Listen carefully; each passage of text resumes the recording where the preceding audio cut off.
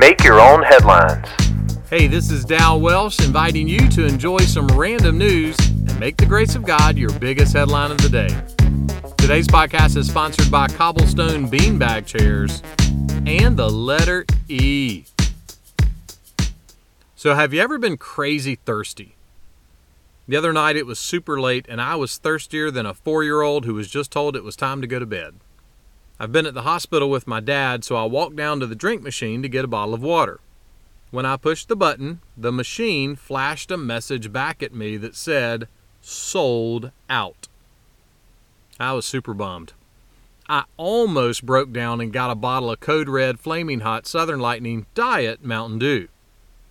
But I knew that would make me more thirsty, or like Buddy the Elf, it would make me start pushing all the buttons on the elevator.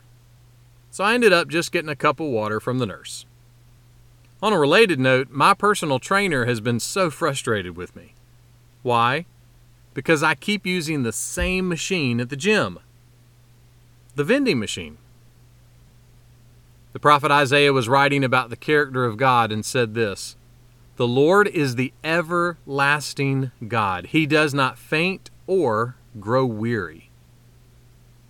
I don't know about you, but I get tired. I get weary.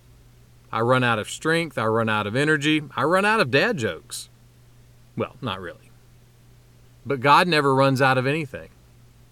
Someone put it like this: He will be giving and giving and giving to all eternity as we receive and receive and receive like little children with joy.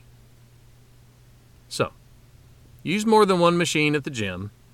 And remember this: when it comes to the things you really, really need, God is never sold out. Make that one of your headlines today.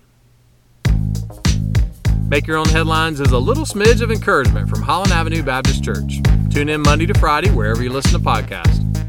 You can find my Sunday messages by searching Holland Avenue on YouTube or Apple Podcasts. And for more positive resources, check out hollandavenue.com.